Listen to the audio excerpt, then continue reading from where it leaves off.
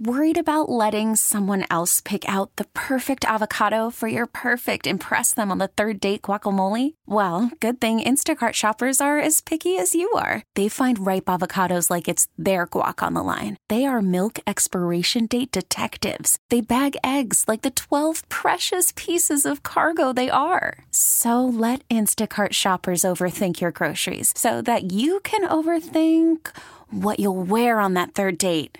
Download the Instacart app to get free delivery on your first 3 orders while supplies last. Minimum $10 per order. Additional terms apply.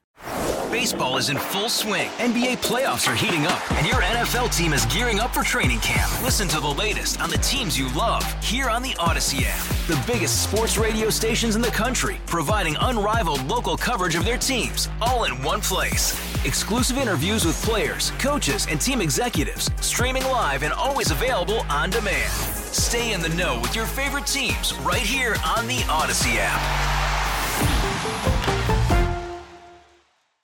97.1 FM Talk Podcast. This hour of the Mark Reardon Show is sponsored by Gamma Tree Experts. Your trees deserve the best care. Call Gamma Tree Experts. Look, I think the best phrase is simple. It ain't working. The Mark Reardon Show. All of this woke world that we're living in right now is not working. Why are you guys bullying me? Mark Reardon. Say, presidents can't do much. I'm done. Do what you want. Pull the plug. This is the Mark Reardon Show.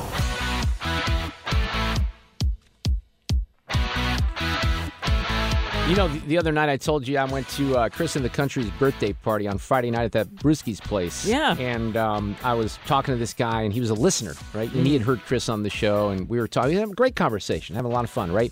Just kind of shooting the you-know-what on a Friday night in St. Louis. And then at the end, he goes, "What was your name again?"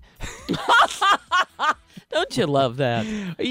That's hilarious. He listened. I know he listened. He just doesn't know who you are. Well, maybe he was on the sauce. Well, no, I don't think he was. It's funny, though, because I think that this is something I have experienced over the decades in radio. When I was on WTMJ in Milwaukee, it was always, oh, yeah, that guy that's on the morning show, or that guy that does the show whenever, right? And then when I started at KMOX, it was always, you're that guy that follows Rush. Yeah, people didn't know the name. Right. And we have to remember, I guess maybe I have to remember, Sue, that I've only been on this radio station for not even 2 years. Oh, that's true. Right, we're coming up on 2 years. That's so when true. people tune in from time to time, they don't really know. And it bruises my ego, that guy that told me he didn't know my name. I know, it's hard to believe, right? It's all right. All right, let's get going. I have so much good stuff today, like things that I'm all kind of revved up about that I want to share. A lot of it is audio related, and I might get started with that here in just a moment. Let me just point toward the 325 segment with Robert Bryce. Robert Bryce wrote a great piece called "The Billionaires Behind the Gas Bans, the Hypocrisy of the Billionaires Who Are Funding the Anti-Hydrocarbon Campaigns." All this nonsense you're hearing from your lefty friends about how they don't really want to ban gas stoves is a bunch of BS. And Robert has done an outstanding job at connecting the dots with some of this stuff because, as you know, one of the things you always have to do in government in particular is follow the money. So he's coming up here. We have Kilmeade in the next hour after what I'm sure will be a legendary edition of Sue's News. Josh Hammer and Hammer Time, the opinion editor for Newsweek, will be here. And I'm going to take some calls. I played this, I think, yesterday. The Surgeon General, Sue, see if I have this still. I should have it because we're going to talk about it tonight. Maybe I don't. Saying, look, if you're 13 years old or younger, you should not be on social media. And I want to test that. I get that. I really do too. I mean, I think that's rational. Well, I'm going to take some calls about that later, which is always a little risky just because if everyone agrees with me, no one might call. But I have some interesting things to say about that, so we'll get to that. But let me start with some audio here just because there are things that are on my mind. Let's start with football because we're 2 weeks away from the Super Bowl, and I can't even believe that this is an issue. But this shows you how crazy people are on social media. And they're crazy on both sides. Let me just be clear. They're like the Paul Pelosi stuff. People are crazy on both sides. All the vax stuff. There's people that, have common sense opinions about all this, and then there's people that are crazy on both sides. And this is one where I guess people feel like they have to be crazy. This is Tony Romo. Did you watch the game? I did. Okay. So there was a point where Tony Romo said this during the Chiefs game the other afternoon. or evening, I guess it was, because it was like a 5:30 start. Yeah, the extra yards, the tough yards, the finish on the play. Right there, you got 3. And you talked about it. This is the best tackling team. They don't miss tackles. People are alleging that Tony Romo was about to say there are 3 N-words. Right? Now, I'm going to play it to you again. I think he was saying... Come on! It's utter... What in the world would... And if you look at... There's a bunch of Twitter, strings on this thing. Oh, come on. Tony Romo has some splaining to do. Tony, you racist, you white supremacist, you were about to drop the N-word on national TV. You know it. And there are people that are going to believe that this happened. Now, I'll play it to you again. You can see... I think he was going to say missed tackles. So listen for missed tackles. Tough yards, the finish on the play. Right there, you got 3. And you talked about it. This is the best. Yeah, 3. You got 3. And you talked about it. This is the... I mean, I'm a person who talks for a living, and you say things that slip out sometimes, and I'm the stop queen yourself. of it. The queen of it. But in the social media era, that's exactly what you have. Let's go to Chicago. I'm going to do a little round robin on this stuff here this afternoon. Did you see the video of Lori Lightfoot, who was dancing in the streets? Oh, dear. Over the weekend, and she's got, there aren't very many cities on the planet that are more crime-ridden than St. Louis, but she runs one of them. So this guy, I don't know this guy, Gianno Caldwell, he's an anchor up there at Fox 2 in Chicago, goes off on this. I take great offense to this. My baby brother Christian, was murdered on June 24th last year in Chicago. And what I just witnessed in that video with that mayor right there was her dancing on my brother's grave. There's so many victims of violent crime in the city of Chicago, so many people who don't even know how to pay for a funeral because they're so costly. How dare her do that to those families? It is ridiculous beyond measure. The only solace that I can take from this moment is the fact that she may not be mayor in the next 2 months. Wow. There's a mayoral election going on, but he was very angry about that. And then there's Whoopi Goldberg saying stupid things on national TV. When will the brutality finally lead to some police reform from the ground up? Because clearly, it doesn't matter if it's a white policeman or a black policeman. It is a problem in the police and the policing itself. Things don't seem to make sense to people unless it's somebody they can feel or they can recognize. But how many times do we need to see white people also get beaten before anybody will do anything? I'm not suggesting that. So don't write us and tell me what a racist I am. Well, it was a dumb comment, but let me kind of address what she's saying there, because one of the things that I've seen repeatedly, and this happens when you have national tragedies and you have things that are on video in particular, everyone gets all worked up about it, justifiably so in this particular case, because it's very confusing. And I said this yesterday, and we might have Jazz Shaw from Hot Air on tomorrow. Jazz wrote a piece, and most of you should know, even if you don't know my name, that I'm not very conspiratorial. And Jazz wrote this piece saying, and John Ziegler and I kind of talked about it over the weekend, I feel like there's a part of that story that's missing. Not from the standpoint that the dude deserved the wailing. All right? I don't want to be misunderstood. But from the standpoint, what led to the wailing? What was it that we're missing here that might explain a couple of the pieces before they started beating on him? Maybe that doesn't matter. I don't know. But what I'm saying is there's parts of that whole story that are missing, and there are reporters who are not asking for any explanation. You're wondering why they were so ramped up about it. Is that it? Well, because it was described as a traffic stop, right? Well, they were on a special task force, right? What were they doing? And did they just say, hey, that guy ran a red light, let's go get him? Doesn't make sense. There's something more to this story. I don't think it's anything that's going to lead to the innocence of these police officers. I'm not saying that.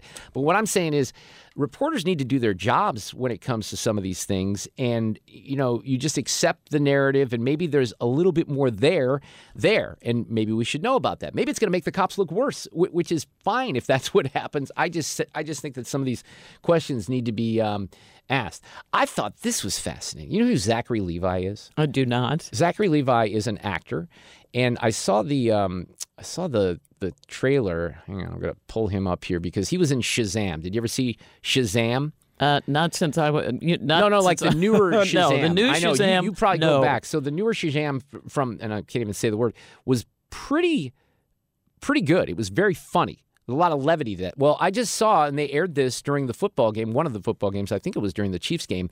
The new Shazam movie comes out. There's a sequel coming out in the next couple of months. And one of the things that was great about Shazam was Zachary Levi, this actor who was in one of the seasons of The Marvelous Mrs. Maisel. You might know him from other things. But he had a tweet, and now I just Googled this, and we got a St. Louisan that's involved in this. All right, let me bring it full circle here, because James Gunn, who is the new co-head of DC Studios, was asked to weigh in on this during a press event on the Warner Brothers lot. I did not know that James Gunn was the new head of DC Studios. That's fascinating to me. I didn't know that. So Zachary Levi responded to a Twitter user who wrote this: "Do you agree or not that Pfizer is a real danger to the world?" Zachary Levi posted, "Hardcore agree." So people are like, oh, he's an anti-vaxxer, right? And now that you have Shazam! Fury of the Gods coming up there, people are taking aim at Zachary Levi, and they're asking, James Gunn whether or not he needs to distance himself. And he says, just real simply, actors and filmmakers that I work with are going to say things that I agree with and things that I don't agree with, and that's going to happen. And I don't have a list of things that somebody should say because of what I think. And, I can't be changing my plans all the time because an actor says something that I don't agree with. By the same token, if somebody's doing something morally reprehensible, that's a different story. We have to take all that stuff into account. It's a balance. It's a modern world, and it's a different place. And, of course, James Gunn has been a guy who's been targeted for things that he has said or written in the past, which were just deemed jokes. And I think they were jokes, maybe not so funny in retrospect, and he apologized. And luckily, he got his career back because he was someone who was on the cusp. He got fired from the second Guardians movie. I forgot about that. And they gave him the gig back. I do find that interesting that he's the DC Studios guy now. Anyway, so the question was, do you agree or not that Pfizer is a real danger to the world? Zachary Levi tweets out, hardcore agree, and then there's that little, it's not a smiley face emoji, it's an emoji like with a flat smile saying, like one of those. So, TMZ and Harvey Levin sure. and that whole show. So Harvey Levin and TMZ reporter talking about this. This is interesting. Why can't people express their opinions anymore? This is ridiculous. Because hold on. I have been vaccinated, double vaxxed, triple vaxxed, and quadruple vaxxed. Okay, so I've been vaccinated. That's Harvey Levin saying. Now, he's kind of sticking up for Zachary Levi here. Now, this is in Hollywood. You have to remember the context of this, right? That said, I got to tell you, when COVID was happening and all the scientists are on TV saying, you got to get the shot, you won't get COVID if you get the shot, that's not true. You've got to wash all of the, that turned out to not be true. Right? There are a lot of things that they said as fact that were not necessarily so. And I think when you understand that facts evolve, when you're dealing with in science, it's one thing dealing with a virus that they never dealt with before. I got it. To say facts evolve. Facts evolve, but you don't make definitive statements until you know, and they have evolved, and there were definitive statements made. I believe in the vaccine. I want to say that. But at the same time, we're not lemmings. And again, Bill Maher talks about this better than me. But when he talks about the fact that I know there was a Bill Maher reference. Well, it's true, because scientists don't know everything. Of course not. And it was put out. No one's saying that they do. It was put out too strongly. So his woke reporters are kind of pushing back at him. Not Zachary Levi. Harvey is absolutely right about this. And I think, and I'm taking this position, some people might not be happy with it, but I do think you could be someone who believed that the vaccines may have saved a lot of lives, but that they were oversold and that perhaps they are dangerous to some people. And there's questions that need to be answered. So these little vaccine things are leaking out here and there, and there's more of them. Let me give you an example. This is something that happened with John McEnroe and Chris Fowler. I watched the Australian Open quite a bit because of the timing of the championships. Yeah. They were on really early in the morning. I didn't get to see them live. But here's McEnroe and Chris Fowler talking about this because, of course, Djokovic, who wins the Australian Open, was banned from that last year. They wouldn't let him play at the U.S. Open because of all the vax stuff. But listen to this. He got defaulted in the Open when he hit the linesman by mistake. Yeah. That's McEnroe. He gets deported out of Australia. Doesn't get any points at Wimbledon. Can't play the Open. A product of his choices, to be fair. He made choices that led to that, some of those things. I think he should have been permitted to play. Okay, well, that's a debate, yes. But he did make choices that led to that. But that's forgotten for the moment. All right, so Chris Fowler's like playing woke sports journalist guy because I've told you there's like some sort of club that they have where you have to be completely woke if you're in sports journalism. And McEnroe's saying, look, it was ridiculous that the things that happened to Novak Djokovic, right? Can we not admit that?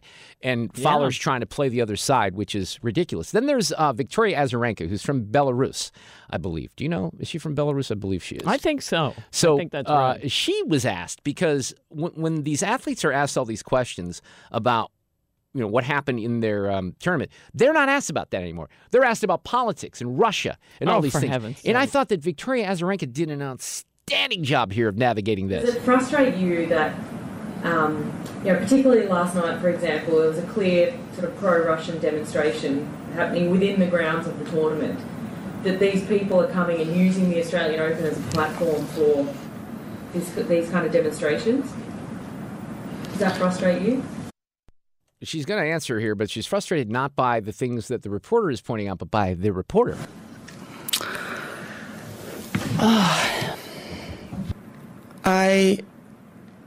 Whatever the answer I'm going to give it to you right now, it's going to be turned whichever way you want to turn it to.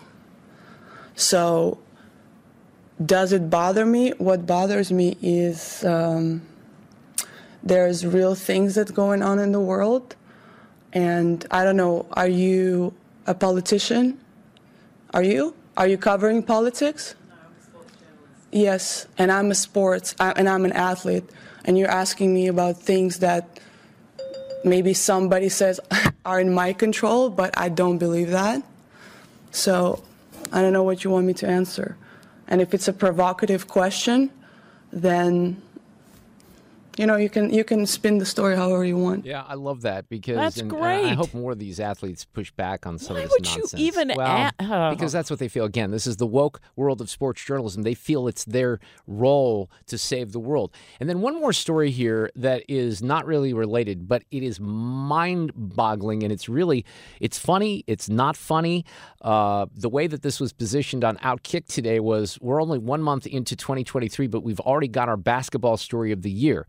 So check this out. 22-year-old assistant high school basketball coach was with this team in Virginia, Churchland High School. This is a reporter out there telling this story. I'll let him tell the story. Last Friday, we received an email from the mother of a player on the Churchland High School girls JV basketball team that an assistant coach on the team named Arlisha Boykins impersonated a 13-year-old player on the team that was out of town.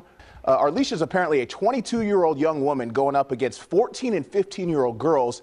Now, we have confirmed that Boykins is no longer an employee of Portsmouth Public Schools. And since this game, the student athletes on the team and parents decided to just end the season. They will not be playing any more games this year. Portsmouth Public Schools did launch an investigation into this matter. The details have not been revealed by officials quite yet. All right, so did you get that? Okay, so the reporter there, give credit, Craig Looper II, Wavy TV out there in Virginia.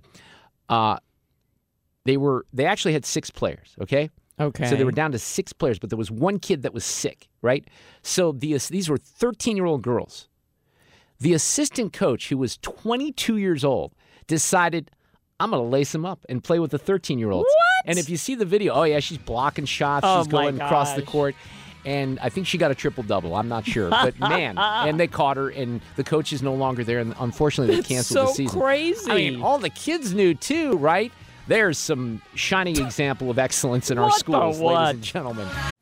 Call from mom. Answer it. Call silenced. Instacart knows nothing gets between you and the game. That's why they make ordering from your couch easy. Stock up today and get all your groceries for the week delivered in as fast as 30 minutes without missing a minute of the game. You have 47 new voicemails. Download the app to get free delivery on your first 3 orders while supplies last. Minimum $10 per order. Additional terms apply. Selling a little or a lot? Shopify helps you do your thing, however you cha-ching. Shopify is the global commerce platform that helps you sell at every stage of your business. From the launch your online shop stage, to the first real-life store stage, all the way to the did we just hit 1 million orders stage. Shopify's here to help you grow. Whether you're selling scented soap or offering outdoor outfits, Shopify helps you sell everywhere. From their all-in-one e-commerce platform to their in-person POS system, wherever and whatever you're selling, Shopify's got you covered. Shopify helps you turn browsers into buyers with the internet's best converting checkout. 15% better on average compared to other leading commerce platforms. And sell more with less effort thanks to Shopify Magic, your AI-powered all-star. Shopify powers 10% of all e-commerce in the U.S. And Shopify is the global force behind Allbirds, Rothy's, and Brooklinen, and millions of other entrepreneurs of every size across 175 countries. Plus, Shopify's award-winning 24/7 help is there to support your success every step of the way. Because businesses that grow with Shopify. Sign up for a $1 per month trial period at shopify.com/Odyssey Podcast, all lowercase. Go to shopify.com/Odyssey Podcast now to grow your business, no matter what stage you're in. Shopify.com/Odyssey Podcast. Baseball is in full swing. NBA playoffs are heating up, and your NFL team is gearing up for training camp. Listen to the latest on the teams you love here on the Odyssey app. The biggest sports radio stations in the country, providing unrivaled local coverage of their teams, all in one place. Exclusive interviews with players, coaches, and team executives, streaming live and always available on demand. Stay in the know with your favorite teams right here on the Odyssey app. We have Sue's News coming up in the next hour. Of course, Brian Kilmeade, his weekly visit. Also, Josh Hammer, the opinion editor for Newsweek, in the 5 o'clock hour. We have talked a lot about climate change and all the nonsense that goes on out there about that. And then, of course, we had that story from a couple of weeks ago with gas stoves. And, you know, there's always more than a hint, I think, of reality and truth to stories like that leak out. I mean, was that a trial balloon from our government? Maybe it was. But then, of course, everything kind of turned in the direction of, well, the right and the wacky conservatives are trying to lie to you about gas stoves. Robert Bryce is with me this afternoon. He wrote a piece on Substack that caught my attention that was called "The Billionaires Behind the Gas Bans, the Hypocrisy of the Billionaires Who Are Funding the Anti-Hydrocarbon Campaigns, including bans on gas stoves." And he did a great job kind of digging into some of this stuff. Robert, how are you? Welcome to 97.1 FM Talk. Thanks for being with you. I'm glad to be with you, Mark. Thanks. Well, first and foremost, we should make it clear, I think, that this is something that is real, right? They've talked, and you document a lot of this stuff here, where there are groups that have talked about gas homes or stoves in gas homes and things and how dangerous they are, right? Well, yes, and this idea has been pushed now for right about 3 years. It began in about 2020, about the same time that this new group called Climate Imperative was formed. And as I point out, and thanks for pointing it out in that piece on Substack, on robertbryce.substack.com, where the piece is, that this group was formed, Climate Imperative, and I saw a short little news piece about it in late 2021 saying they were going to have a budget of $1 billion over 5 years. I mean, this is a massive amount of money. And oh, my God. They are one of the groups behind this. I can't even believe it. So the numbers are really staggering. You say that this group, the Climate Imperative Foundation, took in $221 million in the first year of operation. That means that group, less than 3 years old, I think this does put it into perspective, is taking in more cash than the Sierra Club, which has billed itself for years as the largest and most influential environmental organization, right? So that begs the question, who's behind this? Where's the money coming from? Well, and that's the part that, to me, so this group, I asked them several times, where's the money coming from? Who are you funding? They wouldn't reply.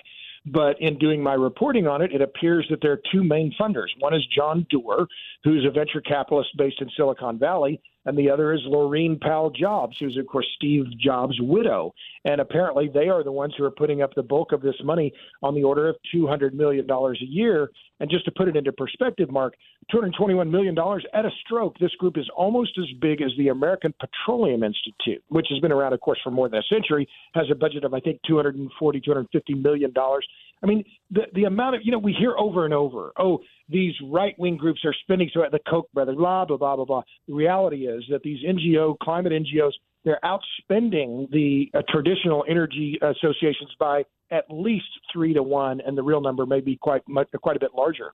So, Robert, you wrote in that piece, you said the emergence of climate imperative, which I think you said you've been kind of tracking this for a couple of years now, which has received virtually no attention from legacy media, is important for several reasons. Why is it important? Well, it shows that point that I just made, that in fact the vast majority of the money, the media, and the momentum is on the left, not on the right. I mean, it's just not even close. But second, I think it shows that this effort toward these gas bans, but it's not just gas stoves. It's to force electrification of your water heater, your clothes dryer, your furnace, elimination of all of those, and forced electrification. That this has been part of a multi-year, lavishly funded campaign that Climate Imperative, the Sierra Club, Rocky Mountain Institute have all been coordinating this. This isn't new. This has been happening for a long time. And, just in a pure politics standpoint, looking at it as a reporter, the whole entire oil and gas industry, they've been so back-footed. I mean, they're just getting their butts kicked on this whole thing. I don't know what hit them. I guess not. So when did you it's interesting to me because, and I don't know if I'm going to have time to do it this hour, I have a real interesting piece from this guy, Derek Thompson at The Atlantic. And I've described The Atlantic this way. A couple years ago, I was trying to go to different sites. This was at the beginning of the pandemic. And whenever I would click on something from The Atlantic, I'd get, the paywall. So I spent my $40 or whatever, and I subscribed to The Atlantic. Now, there is probably maybe 5% of The Atlantic content that I agree with. I like that Derek Thompson guy, and he wrote a piece that was very interesting about obesity, which I was going to highlight today. But you kind of said that The Atlantic has sort of strung some of these gas stove stories together. There's been a bit of a pattern there, right? Well, it was I remember it because it was one of the first of the big media outlets where I saw an article saying gas stoves are bad for you. And I thought, well, that was odd because this was back in 2020. Right. And I also noted in the Substack piece that just 2 years earlier, they'd run a piece that's saying how great it was that cooks could have open flames in their kitchen and how this was a revolution, right? But no, in 2020, right at about the time that RMI and the Sierra Club were launching this campaign, The Atlantic carried this article about the dangers of gas stoves. And maybe it's coincidence, but The Atlantic is owned by Laurene Powell Jobs. Yeah, it's not coincidence. Let's just be honest. It's not coincidence. One of the questions about that I think you address in the piece is there any truth to the claim that all this childhood asthma is due to gas stoves or a large portion of it? No. And that's one of the other things that is just so remarkable is that these claims are getting this traction in the Washington Post, among other places, right? Well, a few weeks ago, as you pointed out, the definitive study was published in Lancet, one of the Lancet publications, I think in 2013. 500,000 children were studied in, I think, 4 dozen different countries over a multi-year period. Questionnaires were given to their mothers to fill out. And the conclusion of that study, which, again, the definitive study on respiratory issues and gas stoves, found no connection between gas stoves and asthma. And yet the Rocky Mountain Institute has a budget of $140 million in the latest reporting period, has been pushing this claim now for years. This is junk science. I don't take any pleasure in saying this, but I think that's exactly the right term. And if you connect the dots further on the money, Jeff Bezos' name comes into this as well, right? Well, sure. Bezos has given, through the Bezos Earth Fund, he gave $100 million to the NRDC. He gave, I think it was $10 million to the Rocky Mountain Institute. The money that $100 million to NRDC, the NRDC in their own press release said they were going to use to restrict or reduce oil and gas production in the United States. I mean, what we're seeing here, and I'm just doing this as a reporting thing. I'm not a partisan. No, I get it. I don't even consider myself necessarily conservative, but the money that is being spent by these billionaires and by these NGO groups to try to restrict the amount of energy that ordinary consumers can use, and in fact is a regressive tax on the poor and the middle class, it's unprecedented in American history, the amount of money that is going toward this effort. Yeah, look, address a little bit more here, and I want to talk about the hypocrisy of the billionaires because they're the people flying around the big planes and everything, but kind of, you just mentioned this, the regressive nature of gas bans and what that means for consumers. Explain that a little bit more. Sure. Okay, not my numbers. These are numbers from the Department of Energy. last March in the Federal Register. The Department of Energy published average cost of residential energy sources. Natural gas was by far the cheapest, far cheaper than using electricity on a per million BTU basis. In October, the Department of Energy, through the Energy Information Administration, published their winter fuels outlook. Their numbers again showed that home heating with gas, or I'll put it a different way, that heating with electricity instead of gas in the home would cost 46% more. Natural gas in the home for the average residential consumers across the country is by far the cheapest way to heat your home. And even better, it's even better for climate change because using the gas directly is far more efficient than using it indirectly by turning it into electricity and then using the electricity as the end fuel. So there are real problems here, and the hypocrisy of the billionaires who are funding it is only part of it. Yeah, they're flying in. Laurene Powell Jobs flies around in a jet that burns 500 gallons of jet fuel per hour. Yeah, come on, right? And then Mike Bloomberg is another one. You say he owns 8 houses in New York State alone and properties in London, Florida, Colorado, and Bermuda. Right. So I'm guessing there's some gas stoves in there, and I'm guessing he doesn't walk to all those locations when he travels around. Right. Or he takes the EV plane, I'm guessing. Right. I don't know. Well, and that was it. It was a great piece of Vanity Fair. It was in 2020, and it talked about how when Bloomberg was the mayor of New York, he would fly to Bermuda for the weekend. Well, of course, I do the same, and I'm sure you do as well. Yeah, of course. You're a hacienda down over, yours is in the Bahamas, But I mean, come on. I mean, this is the guy who's given $500 million to the Beyond Carbon campaign. Much of that money is being spent by the Sierra Club to further their jihad against natural gas, coal-fired generation to prevent consumers from directly using natural gas in their homes. So, yeah. I mean, I just find the hypocrisy of this really is staggering. Robert, did you see that this kind of ties in? Did you see the speech that Konstantin Kisin did at the Oxford Union a few weeks ago? Oh, yes. I mean, that was brilliant, wasn't it? Oh, it was so good. I think I watched it 2 or 3 times. I thought, man, this guy just nails it.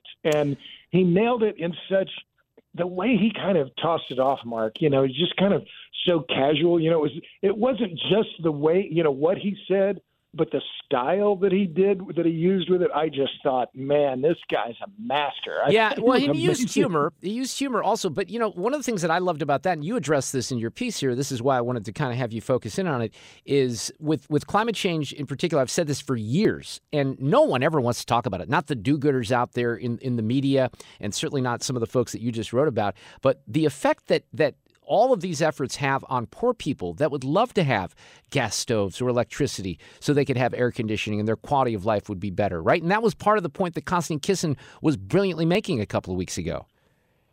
Well, yes. I mean, and this is the part that, we're having this big debate around natural gas-fired stoves in the United States.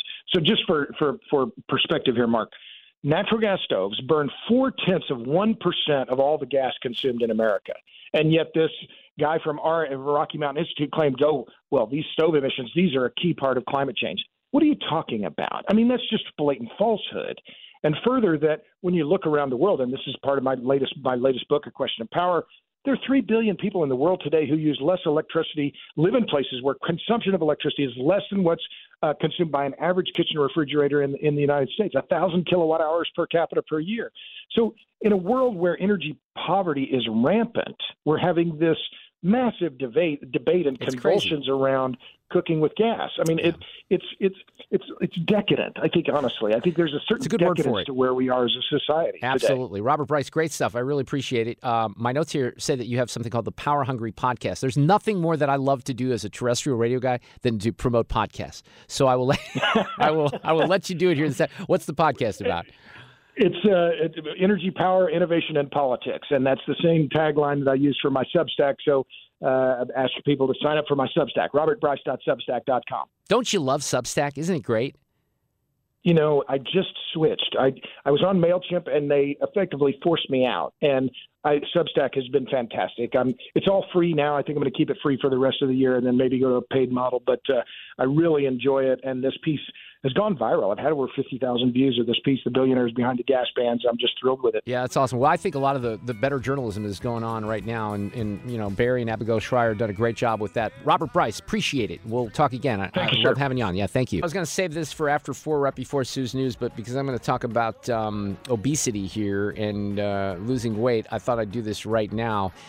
Todd Blackstock was in on Friday, who was a classmate at Parkway West. We were both class of 1983 with Chip Carey, the new announcer of the Cardinals. So he got me onto this Facebook page that they have for, I think it's for 1977 through 87 for people who went to Parkway West. Gotcha. So somebody, I don't know who, and I wish they wouldn't have done this, posted like a part of the yearbook with pictures. Look at that fat face there in the middle. Mark Reardon, 1983. I don't know if I would even have known that was you. I know, right? Isn't that crazy? Holy cow. Should I put that up on the Twitter so people can see it? Yeah, it's entertaining. I'll hold it up to the camera there. Can people see it if I hold it up to the camera? And that as well. Tweet it out. I weighed 205 or 208 pounds, I think, at my. But you know what else? You know what Abby said about this? You notice something different than you would see these days? Besides a tie? Yeah, that's it. Yeah. Everyone's wearing a tie. I had a suit on. Yes, we had. Back then, we dressed it up. Right, exactly. But look, this is a true story. I've explained it before. There's nothing more complicated than why. How'd you lose all that weight? Well, I went to Spain 40 years ago. I'm going to Spain here in a couple of months with listeners, right? 1983, went to Spain, lived with a family for a little bit, was nervous, walked a lot, didn't like the food, lost some weight. Came back, was going to Mizzou. That was my senior year, so I graduated, I was going to go to Mizzou. I was quite horrified that I would never have sex again. So I lost a bunch of weight.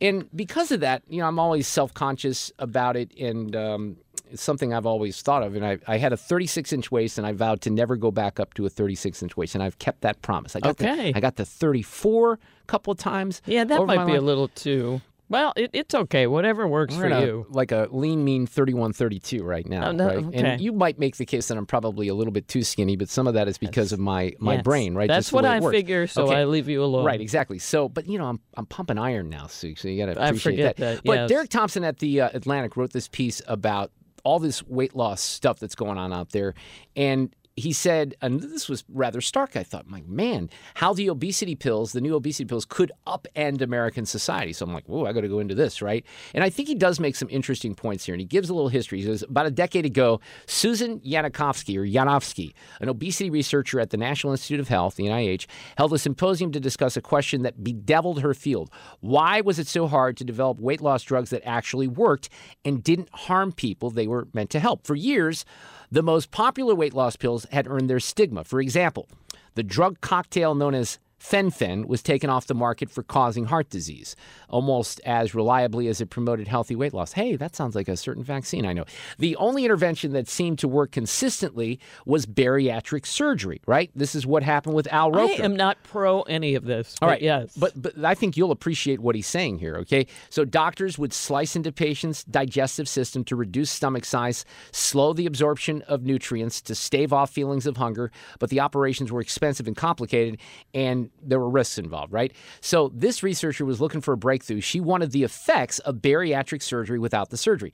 So the miracle drug that everyone was looking for at the time was not in existence, although maybe it was, but they weren't looking in the right place. So in the early 2010s, the Danish pharmaceutical company Novo Nordisk developed a medication called semaglutide for the treatment of type 2 diabetes. And I may be mispronouncing some of this stuff, so bear with me. It was approved by the FDA as an injectable called, now you're going to know this one, ready? Ozempic. You've seen the ads for Ozempic. The company soon realized that patients on Ozempic reported significant weight loss as a side effect. Novo Nordisk ran further trials on the drug and discovered that it was, in fact, associated with less hunger and food cravings. They released the drug, they re-released it for weight loss under a new name, Wegovy, W-E-G-O-V-Y. Ozempic, Wegovy, and other drugs represent the vanguard of weight loss and the revolution. Last year, Yanovsky attended a conference in San Diego on the results of the new Novo Nordisk trial for adolescents and teens with severe obesity. The hotel ballroom was standing room only, according to the journal Nature that wrote about this. And the results of the trial were met with cheers, like you were at a Broadway show.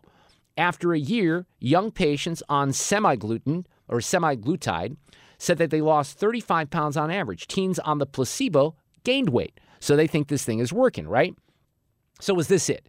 Was this the breakthrough? Well, in fact, they think it was. And Thompson's point is like, look, the weight loss medication has grown, and the U.S. is in this early stage of a drug boom. One story you could tell about these drugs is that they represent a watershed moment for scientific discovery. In a country where each generation has been more overweight than the one that came before it, a marvelous medication seemed to fall out of the sky. But just months into this weight loss drug bonanza, a range of medical culture and political challenges has materialized. Doctors are reporting, now this won't surprise you either. Let me just pose it as a question. Who's using these weight loss drugs? What do you mean, men or women or? A class of people. Oh, I don't know. Rich people. Oh, people of means. of because course. these things cost money. So basically doctors say that, this is among the very rich, the surge of off-label use of Ozempic is creating a shortage of the medication for people with type 2 diabetes. Because now that celebrity skinniness is merely an injection away, online thin culture has returned, likely exacerbating, and that's not a good thing, right? So they're a miracle drug, but they're also a menace, and I think this is what happens with a lot of medications. So he kind of writes about this, and some of the statistics here are very, very stark. More than 40% of U.S. adults, 20% of children are considered obese. 40% plus of adults in this country. And they face elevated risk for type 2 diabetes, heart disease, liver disease, cancers, along with mobility issues associated with being overweight. And he points out that during the pandemic, obesity may have tripled the risk of hospitalization with a COVID infection. We don't talk about that very much, right? Tripled the risk of hospitalization. Among women living in poverty, in particular, obesity rates are higher. And, then you get into the what have doctors done over the years. They've encouraged people to begin with diet and exercise. Now, one of the main points of Derek Thompson's piece in The Atlantic is we're not even going to address behavioral challenges anymore, right? So they used to start with that. Let's see if we can change the diet. Let's see if we can exercise. Let's see if we can do positive things. Not anymore. Now it's just, let's give you the weight loss drug. Ozempic and Wegovy can cost roughly $1,000 or more for people trying to lose weight. Most insurance companies do not cover weight loss medication. In the U.S., he says racial and ethnic minorities and low-income Americans have higher rates of diabetes and obesity. But because they cost $12,000 a year or more without insurance coverage, and that's not even counting higher prices on the black market, the drug's first clientele would be the richest Americans, not the poorest. Now, this is The Atlantic. Okay, you got to remember this is The Atlantic. So they're going to play the class warfare game as much as they can because there are a bunch of lefties over there. But I don't think that the points are invalid here. I mean, if we're trying to do something to help people in this country and the obesity, and this was the big story. You and I talked about it a few weeks ago. Yeah, we did. The obesity epidemic, you have these new drugs, there's going to be miracle cures. Well, not likely, I think. And, he says this will scramble our relationship with the basic concept of willpower in ways that aren't cleanly good or bad. How long should doctors recommend they press forward with diet and exercise? I think that that's going to wane because they're going to say, hey, we got this medication, and I can make money from the medication. It's not a good situation, I don't think, overall. Second hour coming up. Get more at 971talk.com. All-star closer Kenley Jansen, we have a question. What's the best podcast of all time? Baseball isn't boring, baby. I'm Rob Bradford, and every single day I'm sitting down with the biggest names to show you this great game is the greatest game. It's my podcast. It's my passion. It's a cause I started more than 2 years ago and is now the most prolific national daily baseball pod there is. Another fact, so jump aboard the BIB Express. Follow and listen to Baseball Isn't Boring, presented by Wasabi Hot Cloud Storage on the free Odyssey app or wherever you get your podcasts.